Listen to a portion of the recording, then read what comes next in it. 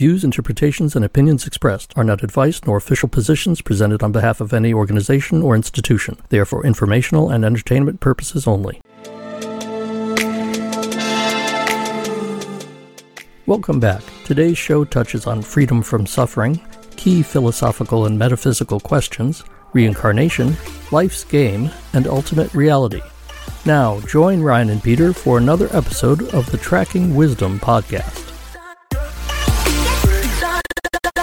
Someone postulated that the structures in the brain that pertain to, oh boy, this is really embarrassing now that I can't remember my neuroscience, but essentially they're tree-shaped structures.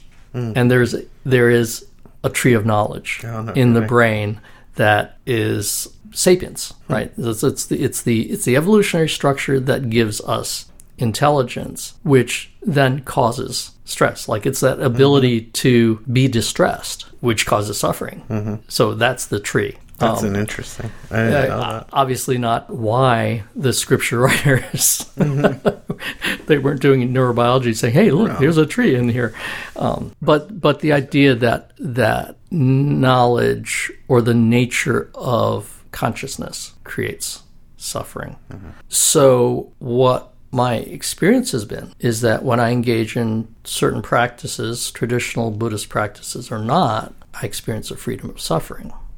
And so that's kind of a basis for rational belief in the ability for us to end our suffering. Now, there are a lot of false paths, and this is the key because obviously, everybody's experienced a respite from suffering. Like I went out drinking and had a good time and I wasn't suffering at all. But things like that are not sustainable. So, Buddhist practices are sustained practices that lead to sustained extinction of suffering. So I'm trying to think about this a bit because really the object is to be enlightened and to be completely free of suffering permanently. But if you have to continually engage in these practices, and without engaging in these practices, you can't have an absence of suffering. How is that different from other practices that, require, taking drugs? Like you have to keep on taking the drugs so that you can be not suffering. I think that's a very superficial question, but I had to raise it because that's where my brain was going. Essentially, the practices are based in love and compassion and are not selfish and self-serving at the expense of others, will lead to ultimate cessation of suffering. What's the purpose of suffering? Why do we suffer in your understanding of There's no Buddhism? Purpose. It's a consequence. It's a consequence of being incarnated. Why are we incarnated? What's the purpose of the incarnation? Okay. Again, these are the metaphysical questions, right? Which Buddha didn't want to talk about. Right. Yeah, so those are questions that don't bother me. And I'm not sure whether it's because, I read that Buddha said don't bother, or whether they just don't bother me. But really, I don't know if that makes me less of a deep thinker.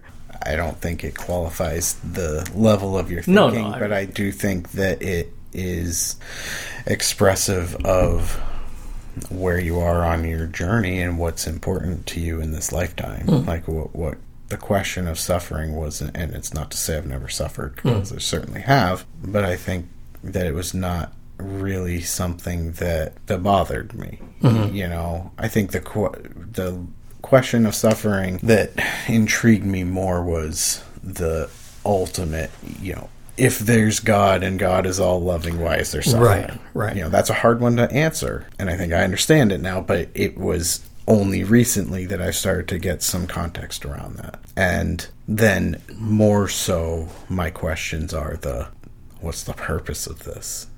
If we naturally exist in another plane of existence and we are already of divine nature and we have the ability to be all-knowing in absolute bliss, why are we here?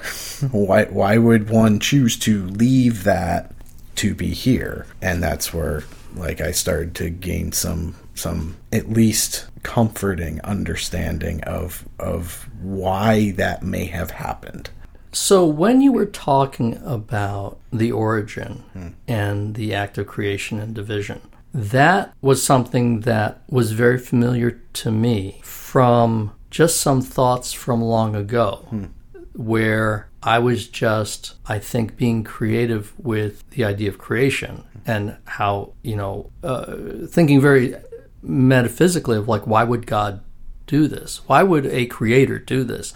And I came to the same thing, that the creator needed to experience something, and in order to experience, had to divide. So that was not at all alien to me as a concept. And then kind of the purpose of the createes is to find their way back. So one question, which I haven't really thought about, is, I won't say I haven't thought about it, but what someone might say, one might ask, is, does that happen when you die? Like, does it just automatically happen when you die? Does what automatically? We return to... That's your ultimate destination. I'm cautious about using this analogy, but it's the only one I really have, and it's that it's a game. Ultimate existence is all there is, which is all-knowing, and everything already happens. So what do we do? Well, we play a game. Right. And we go back, and we go in, and... Right. And then we have this real hard time, and I think about it even with video games, and it's really kind of relevant. You're like, I hate this game, and then you shut it off, and then you're like, I want to go back. Or you win the game, and then you're like, I'm going to start over again. Right. After you just went through all that stress, and it's entertaining, but it's also satisfying. So you get through the experience, whatever the experience is, you get through it, and you go, that was interesting. Yeah. That was, either I got killed in a really interesting way and it ended really badly, but it was interesting. Yeah. It was interesting getting there, or I won and, it was interesting and satisfying. I agree with that. So one thing, just in terms of a concise belief, I believe in heaven on earth. I believe in what God's kingdom come, I think. And this goes back to, the idea of salvation, that salvation isn't in an eternal afterlife. It's in learning sufficiently to take care of yourself and others, that you're no longer suffering, and that it can be done. And that there are many teachers that have done and are doing this. And that, it's not to say that they then become immortal, because I think that's a big question. Like, but then they died of cancer. So were they really enlightened? Because they died of cancer. They shouldn't have had cancer if they were enlightened. It's like, no, they won the game. Right. Because, they had cancer, but they didn't suffer having cancer. Like, they were able to get through it graciously and die well. And maybe they returned to ground. Maybe they returned to creation afterwards. Maybe not. That's like, again, that's a metaphysical question. It's like, we're not going to answer it.